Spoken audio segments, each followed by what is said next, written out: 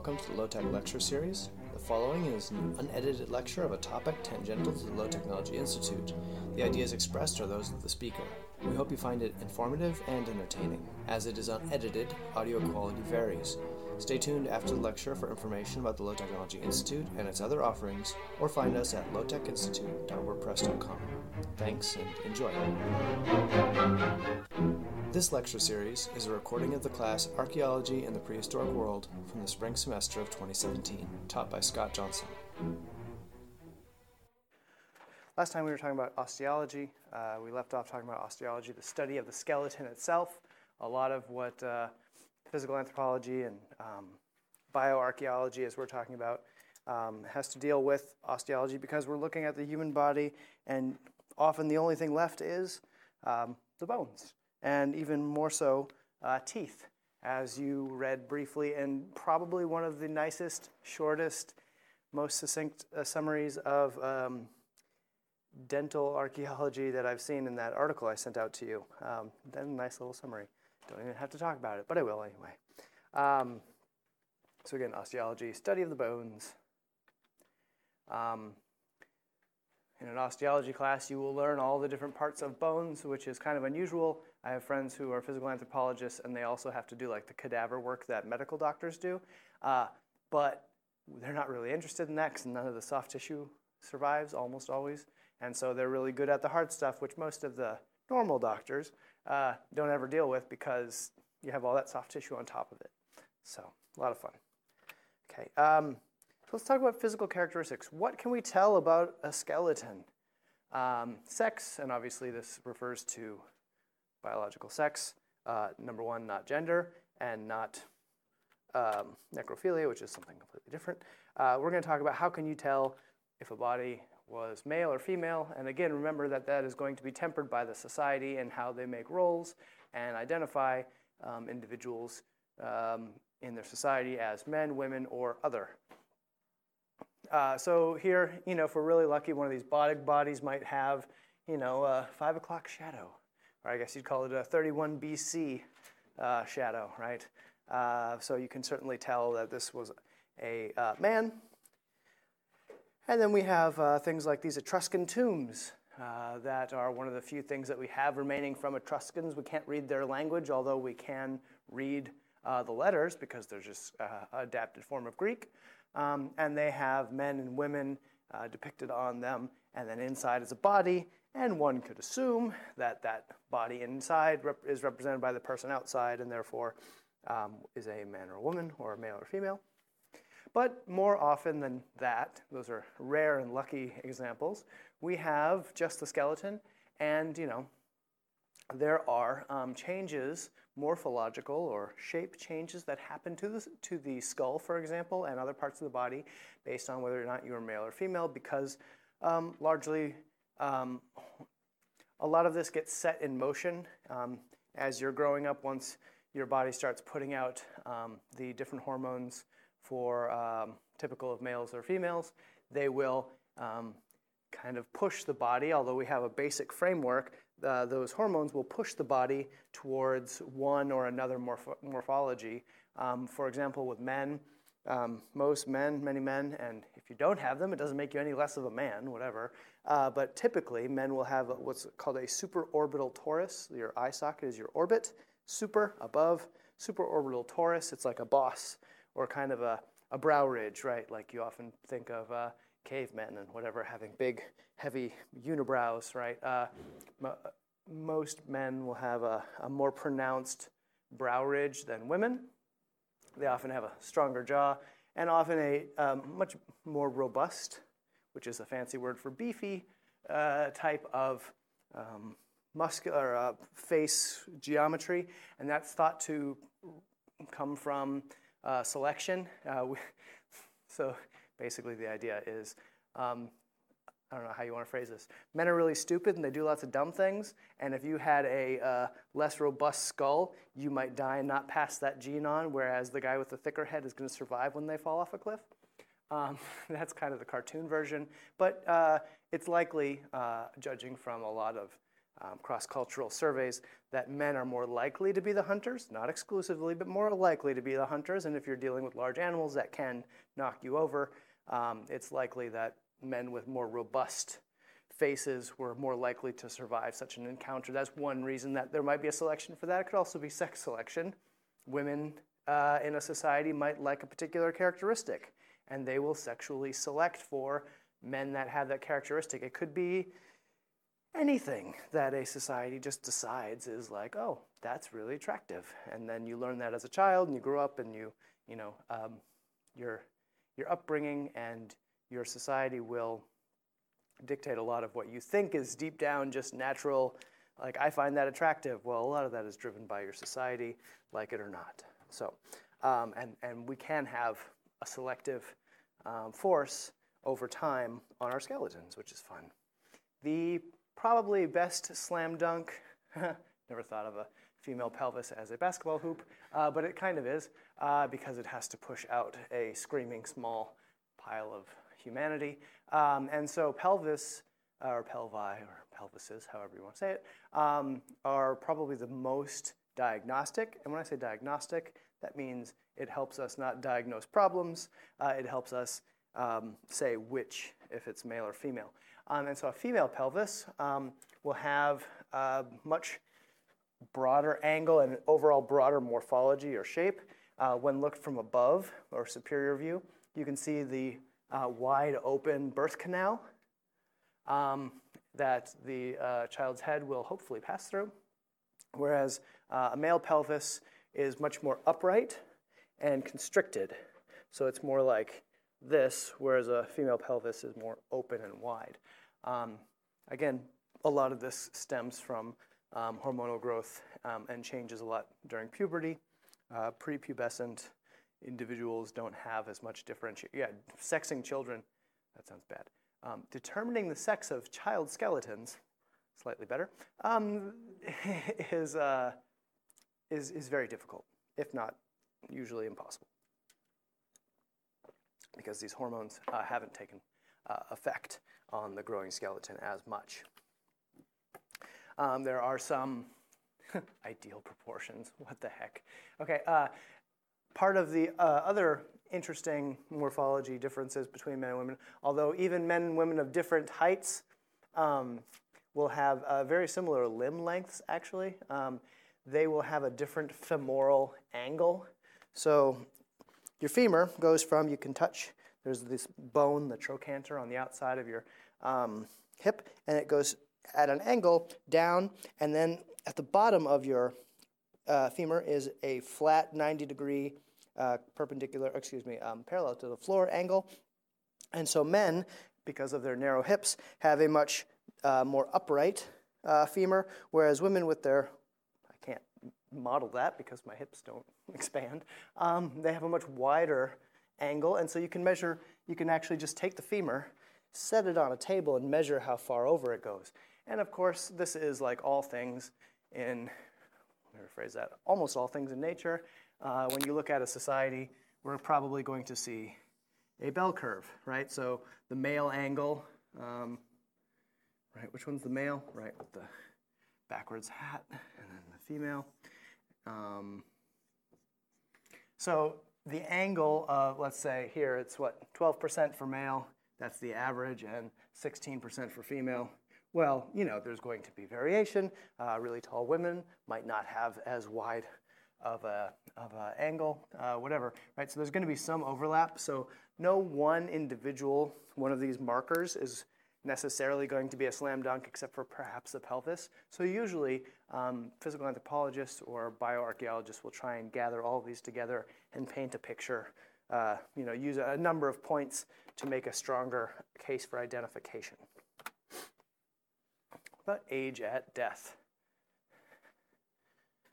There are many changes in your body as you age, more so when you're young.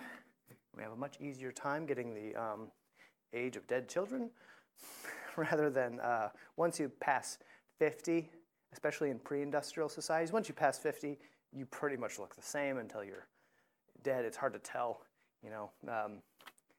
So for example, let's say you are a crazy, deranged serial killer of children, and you are bopping them on the head and letting their bodies decompose, and then you want to figure out how old they are. I don't know why that's the scenario that I'm going to use, but well, maybe let's not use that one. Let's say you're an archaeologist and you find a child cemetery behind a serial killer's house. There we go. That's much better. I shouldn't make light. There are anthropologists who work as forensic anthropologists, and this is exactly what they do. There is a pig sty in Canada, near Vancouver, that was full of dead, shall we say, ladies of negotiable affection that this guy had been picking up in Vancouver and killing and feeding to his pigs. And they asked for volunteer physical anthropologists to go excavate the pigsty. So anyway, in our scenario here, we're trying to come up with the ages of all these dead kids in the backyard of this guy's house. And one of the ways we can do that is through teeth, right? As you know, I remember being in first grade, for some reason I remember this, we had this big chart on the wall. And all of us had our names there, and then every time we lost a tooth, they'd put a little tooth sticker next to it, and the person who lost the most teeth that year, I don't know, got a prize or something. I don't remember what that was, but I remember that, you know, we were all losing teeth at different rates. But there is a general overall pattern of tooth loss and tooth growth that is typical for human beings. If you find a young person's skeleton and it has still its baby teeth, you can probably say, well, it's, you know, below a certain age, 4 or 5, when they start to lose those teeth significantly. And then, you know, 6 years, you start to see the adult teeth kind of pushing up and coming in, first the incisors, then a molar, and then some of the premolars. At 9 years, those incisors are in, the molar, second molar starting to come in, these premolars are just about to come in. You know, as you get older, this is a typical progression. As you're a young adult, right, we have that extra wisdom tooth that often gets pulled. And as you get older, then you start losing the teeth again, especially in pre-industrial societies where your food is not as soft and sweet.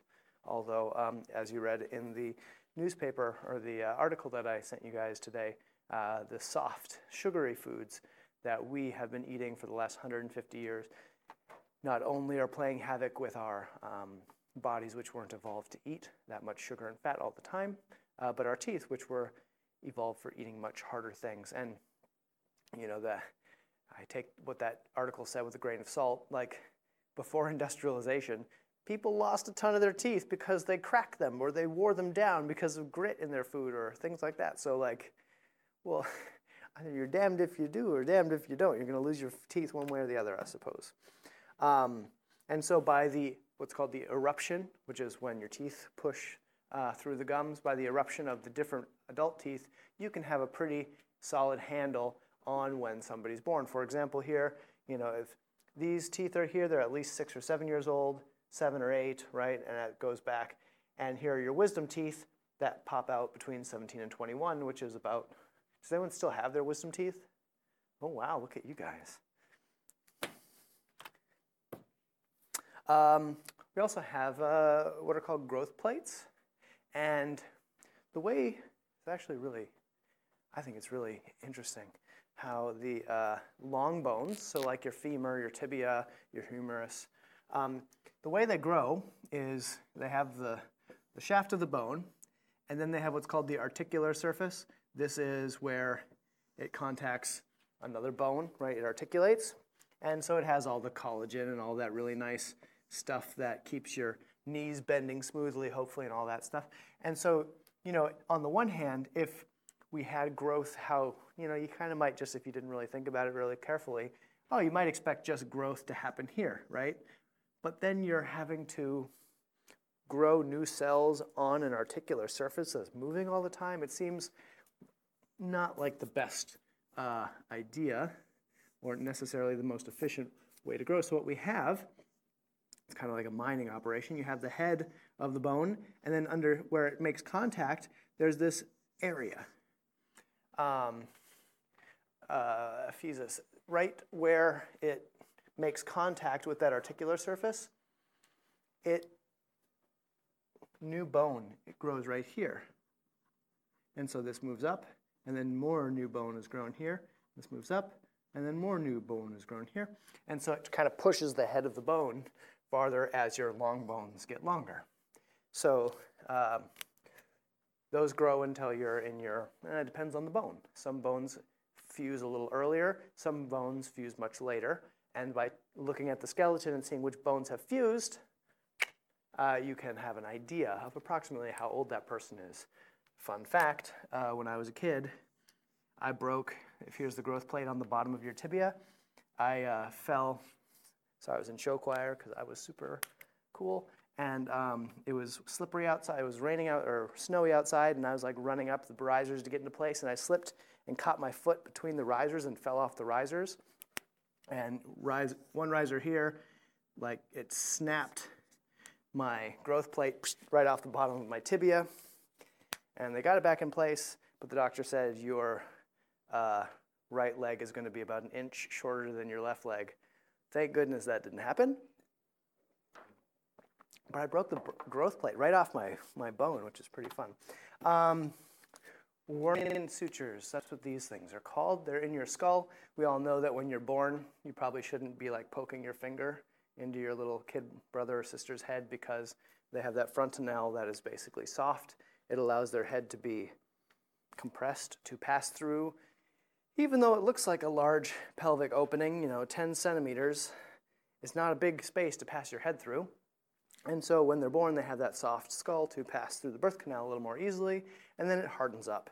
And it creates these, actually I think they're really kind of pretty, these sutures, right, where they go back and forth and they kind of lock in together like a lock and key sort of, and they hold your skull together. And as you get older, they start to form connections across these little canyons, and they fuse together, and the more fused they are, the older you are. And so this is one way we can often get at more advanced age. The fusing of the Wormian sutures on one's skull. So let's change gears from this weirdo serial killer with the pile of kids in the backyard. Let's talk about a more archaeological, likely, I hope, find, which would be, let's say you are out in Alberta under a cliff and you're excavating what is a buffalo jump. A buffalo jump is a way that Native Americans would kill a whole bunch of buffaloes at once. They would put up rock piles that were the size, like big, tall rock piles, and from the top it would look like kind of a funnel, and then here's the cliff edge, and they would stand behind these and wave blankets or skins, and the buffalo herd would get scared and run down this funnel and then over the cliff to their death. And so, I have a picture of it, not a real picture. No, okay, I don't at this point. I'll have one later. And so it's an entire herd. That means the mama bison and the papa bison and the baby bisons all fall off the cliff and die. This is what's known as a catastrophic age profile. That means everybody dies, or the vast majority of everybody dies. This is often seen in natural disasters or other sorts of unexpected catastrophes, so it's easy to remember, where you get kind of a snapshot or a census of the entire society or population because everybody died. And so we can see there's a lot of babies and juveniles and less as we get older, which kind of parallels what one expects to see in a snapshot of those individuals' death.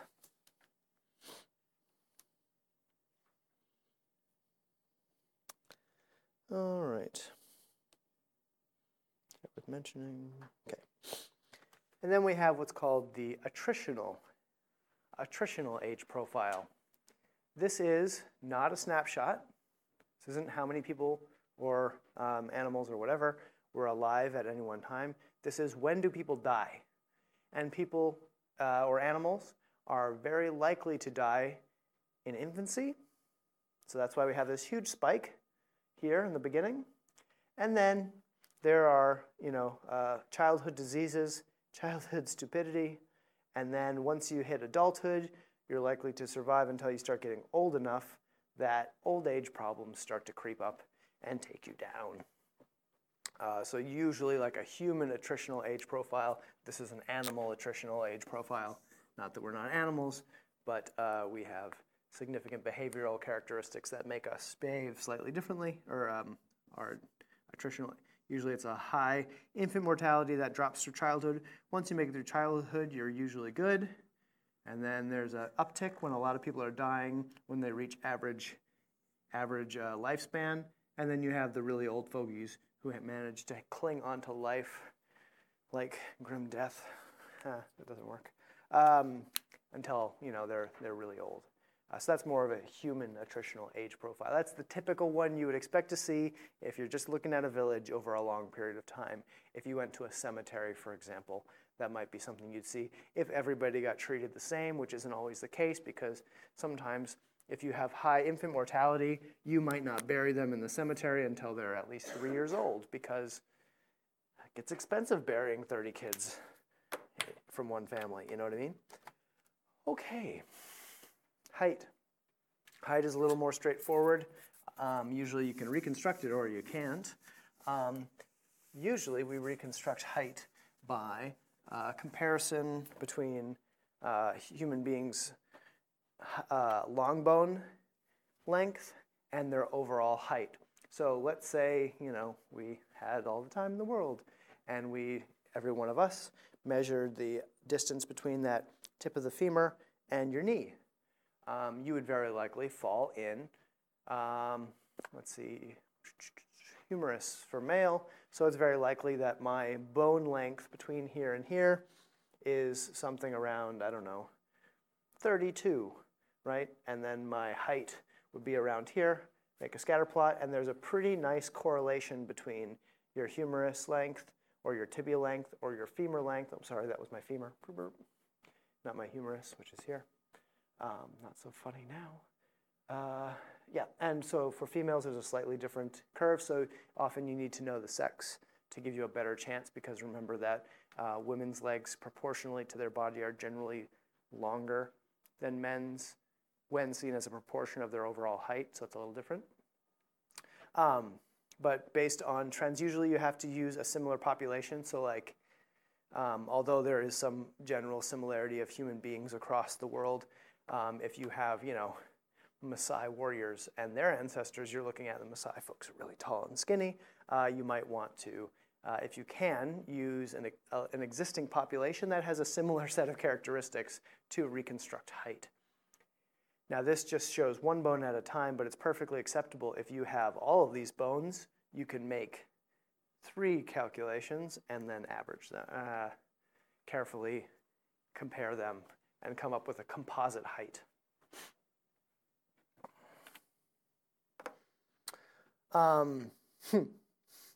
If you have, for example, do I have a picture of it? No, I don't. Where's these pictures?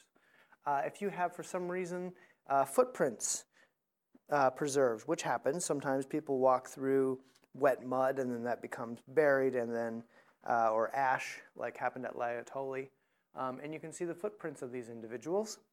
Our stride length is, we actually have a really interesting bimodal efficiency curve. So when you walk, if you're just kind of walking comfortably, that is a peak efficiency based on the pendulum swing of your leg, right? You can figure out how long that is, and if you go, so this is efficient. Here at the bottom of this graph, this is inefficient. So if I'm going artificially slow, then I'm slowing down my leg, and that's taking extra energy than actually just walking comfortably. And if I walk a little bit faster than comfortably, I look like a weirdo, and I have to put in more energy. So each one of us has a high efficiency speed of walking, which you'd probably just call, this is my most comfortable walking speed, because that's what it feels like. Same thing for running. It takes more energy, but those of you who are runners probably know that you have, if you don't have a clock or distance measurements and you're just jogging along, you're going to have a cadence that feels most easy. the same thing's happening here. And so that's based on your height. And so if you can get the distance between strides, you can actually reconstruct how high somebody is, which is kind of fun. Excuse me. If they're high, you probably can't tell from if they're walking how tall they are. That's what I meant to say, of course. Okay. Sorry, I'm a little over-caffeinated today.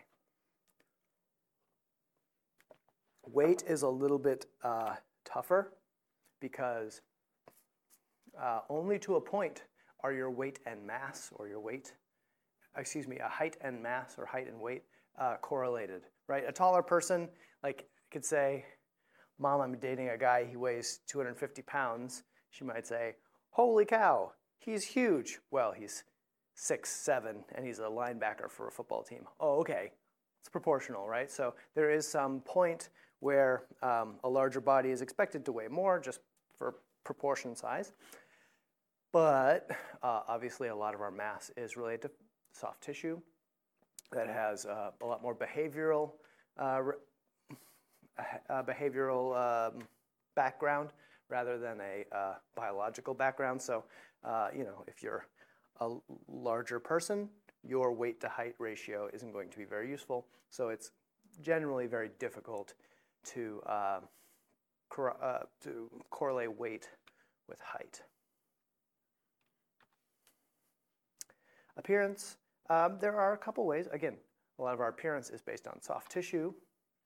And so one way that we have an idea of what people look like, or at least what people aspired to look like, is through art. And so we have here the terracotta warriors. Obviously, we're not going to know. Now, it's sometimes commonly thought that each one of these represented a real individual in this Chinese emperor's army. But what is actually happening is they had like 6 types of eyebrows, 6 types of hairdos, 6 types of facial hair, 4 types of mouths, 2 types of ears, 3 face shapes, and then they just mixed and matched a whole bunch and put them together to make them look like random individuals, when in fact it is really just the mixing and matching of random styles of all these different traits. Anyway, it's likely, though, that they were modeled on real people, right? Those types of facial hair styles, those types of hairdos probably weren't invented. They were probably common at the time. Same thing with dress and things like that, but we're not really talking about dress right now. Same thing with this moche pot. Anything that is largely realistic looking and or meant to show an exemplary person either shows what they looked like or what they aspired to look like. Sometimes we have individuals whose soft tissue remains kind of, like the bog bodies. Here's a mummy from Egypt, and here is a freeze-dried mummy from South American Andes.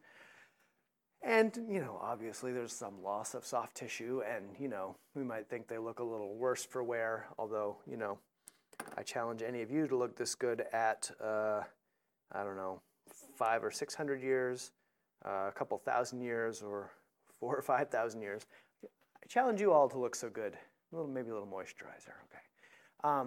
There are other ways that we are able to do reconstruction on faces, and if you've ever watched the Discovery Channel, you've probably seen a show on this, where they take the skull and they put little markers of thickness, of usual thickness, like over the forehead.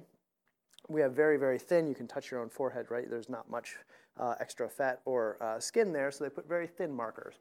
Over the cheeks, a little more. Over down here where the muscle, the chewing muscles and things are, it's a lot thicker, so they put thicker ones, and they put clay over it, and you're able to reconstruct what somebody looked like from a skull. For example, this is actually a reconstructed face that a friend of mine did. They found a person who had hung himself in the woods, and nobody found him for a couple of years. So it was just a skull left. My friend did this reconstruction. They put it on the news, and they found the guy's sister recognized him And obviously she knew he was missing, so maybe if you just put that on the news, you might not find him. But if you were looking for your missing brother and then you saw that on the news, that might be close enough that they said, hey, that's my brother. Noses are pretty tough. Hairstyles are pretty tough because those, the noses leave few traces. The thickness of, like lids or eye color or things like that are not necessarily easily known. Without doing some DNA tests, you could probably figure out at least the eye color. Okay, let me switch to bioarchaeology 2. All right. We also look at genetic relationships. Much of that is more recent. We can do things like blood grouping pretty easily, but also DNA studies. And there are two types. There's one type of DNA that is particularly interesting to archaeologists because it is only passed down through the female line. It is MT, or mitochondrial DNA, because, okay, I'm assuming that I'm not the first one to tell you this, so hopefully it's not too awkward. When a man and woman love each other very much, or whatever, and the female is ovulating, she will release an egg, which is a almost complete cell. So it has the nucleus, and it's got the mitochondria and all the other organelles and things that are in a cell that I can't remember because I haven't had that class since high school. Anyway, so it has all these little, or you're in biology right now, right? So you can rattle them off maybe. Anyway, so what it's missing is half of its chromosomes, which are provided by our friend the sperm, who comes in and drops off his chromosomal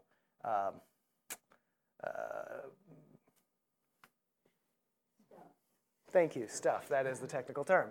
So what happens, though, is the mitochondria of the mother is still there, right? So the kid, when this divides and becomes 2 cells, and then 4 cells, whatever, that mitochondria is recreating itself. And so there is no addition of mitochondrial information because it has its own little bit of DNA in it, of parental mtDNA.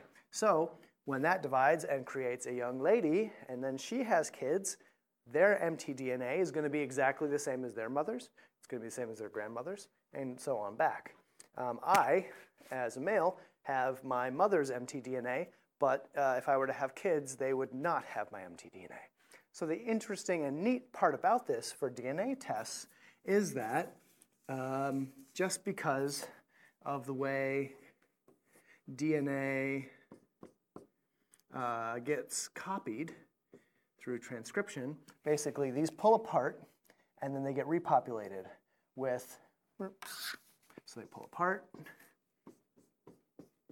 and a little kind of molecular machine comes and creates copies of the missing half, and it zips itself apart like a zipper, and usually it makes, one-for-one copy. But if you ever made a copy of a copy of a copy of a copy, you can get something called transcription error, that it gets a little muffled over time. And let's say, for whatever reason, when the egg that became me was transcribed, it had a bit of a anomaly there. Better said, when my sister, let's not me, my sister, because I'm not going to pass on my mtDNA, so who cares? But let's say when my sister's egg came through and was transcribed and became my sister, it has this weird anomaly in the mtDNA. And as long as it's not anything that kills her, she's going to pass that on to now her. She has 2 beautiful little kids, both girls. She's going to pass that weirdo mtDNA on to her kids. They're going to pass it on to their kids, and so on and so on. And so in 1,000 years, if my sister was the beginning of this weirdo mtDNA, we could look at all the people that have it and say, oh, they're all related back to this mitochondrial Eve. My sister's name is not Eve, but in this case we call her mitochondrial Eve because Judeo-Christian, whatever. Anyway, so that's an example of what we've done to trace back different human populations. We look at their mtDNA and say, how closely is this related? When do you guys have the same mutations? Oh, if you do, you're very likely more genetically related to one another. Often these mtDNA things just serve as markers. They don't serve as mutations that are going to kill you. So has anyone sent off? Yes, please, Dirk. How far back can that go? Because I've heard that like they can have the traits like that mitochondrial DNA like extremely far back. Yeah, like back to like I wouldn't say millions of years, but hundreds of thousands of years. Yeah, quite a long time. And so like if I'd love to do this. If I was teaching physical anthropology, I think it would be really fun to make it a requirement that everyone sends in their mtDNA and they'll sequence it. And like, if you have Irish ancestry, there are going to be markers on your mtDNA that show that because, you know, Ireland is isolated. And so that mtDNA has those specific derivations, right? If your family is, you know, of a particular ethnic origin, or even a variety of them, often that will be borne out in your mtDNA, but again, that's only from one half of your lineage. All right. Bioarchaeology, or physical anthropology, looks at a couple of different things in human evolution. One of them is walking. So we can call this habitually bipedal locomotion is the fancy way to say walking. It's not very common, right? I'm sure we've all seen the cutest three-legged dogs that the internet has to offer. But if you're a four-legged animal and you lose one leg, you can still get around fairly well and often very cutely if you're a dog. But it's unusual. Only birds and some random hominids are two-legged, really. Those seem to be the majority of two-legged individuals. And there are anatomical changes that go along with walking. For example, our feet have been redesigned from hands to more, or hands that grip to more kind of clubby sort of walking devices. Our femurs are angled out for chimpanzees and in for us. The pelvis is kind of part of the rib cage here for chimpanzees, but for us it kind of has tilted and it holds all our organs up. Look at this is actually really neat. We have back problems as human beings from a life of carrying things, from slumping in chairs, from doing all these things. If you think about it, and from more of an engineering point of view, a chimpanzee back is kind of like a suspension bridge. It's curved, it bears weight this way, and it has all kinds of muscles and things that hold the different things together. But it's a nicely evolved shape for holding itself up, right? And eventually, yeah, it does sag a bit, but human beings have taken basically a suspension bridge and stood it up on end, which is not really how suspension bridges are, I say the word designed, because suspension bridges are, but in our terms, a lumbar system is not really evolved to be upright. There aren't many upright, even birds that are two-legged. Their spines go like that, and this part here is the neck. The rest of it's still flat. So anyway, our lumbar have had to adjust to being upright over the last 7 million years. Interestingly enough, our behavior changes, and our bodies are probably still catching up to us being bipedal. Even 7 million years after we first started walking upright. Fun fact, I'm sure you've all seen those evolutionary progressions from chimpanzee to more upright, to more upright, to more upright, to completely upright. What that really should look like if it were accurate, or a chimpanzee like this to being upright. Like it happened fairly quickly. And then our brains got bigger later. So it would be standing upright and then just getting a bigger brain. So it'd be kind of boring and a little taller, I guess. But we evolved out of a very 3-foot tall chimpanzee, probably a very cute looking small chimpanzee. And at the same time, the chimpanzees split off and became larger, the larger apes that we know them to be today.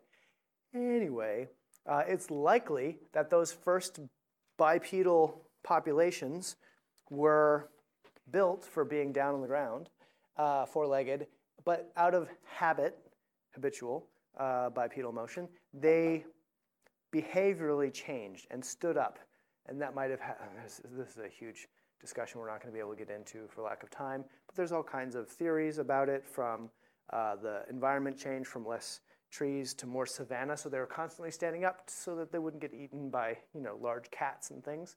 And so maybe their whole lives they walked around, even though it would be like making your dog walk on two legs. It could do it, but it wouldn't be very happy. It's very likely that the early bipedal ancestors that became us probably had a lot more joint pain, hip pain, back pain at the end of their short little lives than we do, because evolution hadn't caught up yet. Their behavior changed. Their evolution hadn't fully yet. And we can see other examples of how we can see in the bodies that this changed. A chimpanzee and a dog, for example, their skull kind of hangs in front of their backbone, and so it attaches at the back. If here's their eye and their mouth, it attaches more like right here. And human beings, it's right underneath. Boop. And that's changed over time. And you can see over 7 million years where that foramen magnum, big hole literally in the bottom of your head, has moved from back here all the way down. And we can see that slowly changing. So people would have been less like this and more upright over 7 million years of evolution. Hooray! Handedness. You might not think about this. You might not think, well, does anyone have an idea why handedness might be a benefit? Yeah.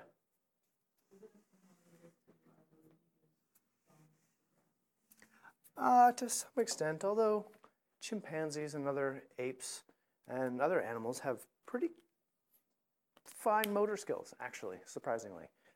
Chimpanzees are able to make stone tools and manipulate things pretty evenly. It probably has to do with the complex things we have to learn to do. And if you have to think of how long it took you to learn to write smoothly, imagine having to do that twice with both hands, right? Same thing for like throwing a ball, right? There's a very pejorative, sexist way to refer to somebody throwing a ball like a girl, which, if you watch, like, there are some girls who can pitch. Wasn't there like a famous, this last couple of years in the Little League Championship, there was like one of the players was like a girl who was a pitcher. She was pretty awesome. So throwing like a girl is a little pejorative. Basically, throwing a ball takes practice. And I bet all of us could go outside and throw a ball with our dominant hand pretty well. And then as soon as we switch to our other hand, we're going to look like somebody who doesn't know how to throw a ball. And throwing is probably something that came in very handy for early hunters and gatherers. Therefore, focusing all your practice on one hand, make that hand so much better than the other. It seemed to be an advantage rather than throwing with both hands marginally well. You throw with one really well. That seems smart. And the cool thing is, the way that people made stone tools, you can tell based on the morphology or the shaping of the tool that they were held with the left hand and struck with the right hand. So the people making them were right-handed at a rate of 90%. Like millions of years ago, 90% of human beings, or what became us, were right-handed, which is about the same proportion that we see today. Any left-handers in here today? Oh, I should have known. No, I'm just kidding. Good idea. As far as the brain splitting, like the left hemisphere and the right hemisphere of the brain, I'm going to pass on talking about that as it changes more and more. And it's hard also to get a look at, when would things, like if there is a true splitting of the brain for a different one side's analytical, one side is more artistic or whatever. Seeing that in the archaeological record is nearly impossible at this point. So I'm going to skip over that. Speech is another fun one. There are a lot of markers for speech. Unfortunately, they're almost all in soft tissue. For example, The nerves that go to our tongue are much more robust than those that go to the tongue of a chimpanzee, because we have to be able to make complex motions with our tongues, right? We've given up something that chimpanzees have. You'll never be having a beer with a chimpanzee and the chimpanzee starts coughing and says, "It went down the wrong pipe." The chimpanzee will never say that for two reasons. Number one, it can't articulate that. And number two, chimpanzees can breathe and swallow at the same time. If you think about it, it's a pretty stupid evolutionary bottleneck we've put ourselves in, that we can choke on things. You can jam something into a chimpanzee's throat, and unless it's large enough that it blocks the whole throat, it can breathe and swallow. So it's not going to need the Heimlich maneuver. Don't go feeding chimpanzees large tennis balls and killing them and saying, "Well, he said." But we have had to reconfigure, or our throats have reconfigured and opened and widened and morphed a little bit so that we can have a bit more complex vocalizations. And that is at the expense of accidentally allowing liquids to go down our esophagus rather than our, one's the windpipe. Esophagus is windpipe, and then the other one is the crowdsource. Windpipe and the tube that goes to your stomach. Why can't I remember that? Oh, it's probably right. Trachea, that's it. Okay, esophagus and trachea. Esophagus goes to your stomach, and trachea goes to your lungs. Anyway, so we have this overlap here, and here's, when it goes down the wrong pipe, it goes there, and that hasn't been closed off.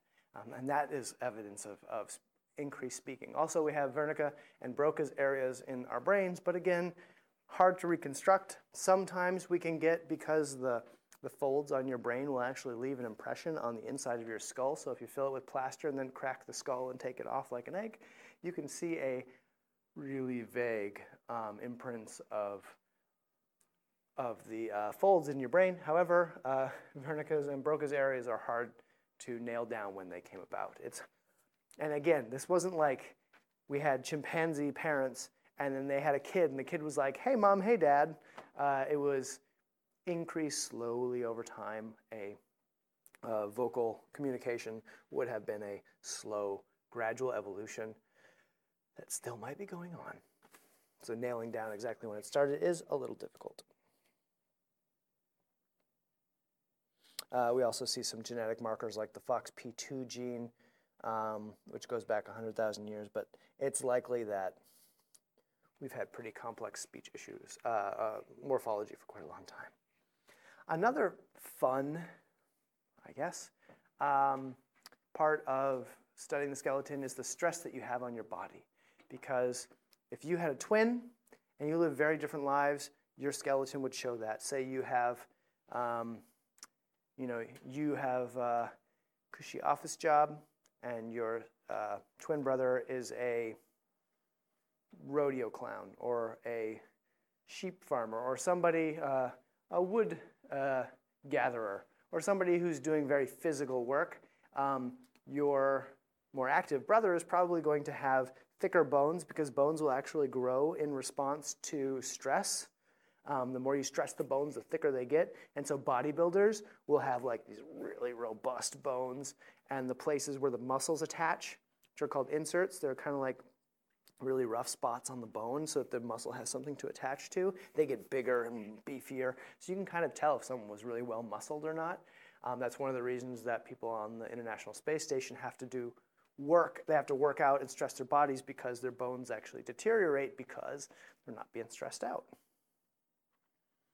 We can also see things like, it makes my joints hurt looking at these. So we have a normal joint with your cartilage and the fluid that helps it move all nice. And then we have arthritis and osteoarthritis, some related to genetics, some related to how you work and wear down your body. So that can certainly talk. The ancient Maya women would be kneeling and grinding corn with their toes bent under all day, and the actual part of the toes where the toe touches the foot would be bent so much that the articular surface would actually migrate up, and they would create a new articular surface because they're bent their toes up all day grinding corn for 3 or 4 hours a day. Crazy town. All right, we'll get into disease next time. Thanks for listening to this low-tech lecture. Find out more by visiting our website, lowtechinstitute.wordpress.com. There you'll find the Low-Tech podcast, our blog, our event calendar, and other things going on around the Institute. You can subscribe to this lecture or our podcast on iTunes, Google Play, and many other podcasting apps. The background music is Rachmaninoff's Piano Concerto No. 2 in C minor and is in the public domain. This podcast is under the Creative Commons Attribution and Share Alike license, meaning you're free to use and share it as long as you provide credit.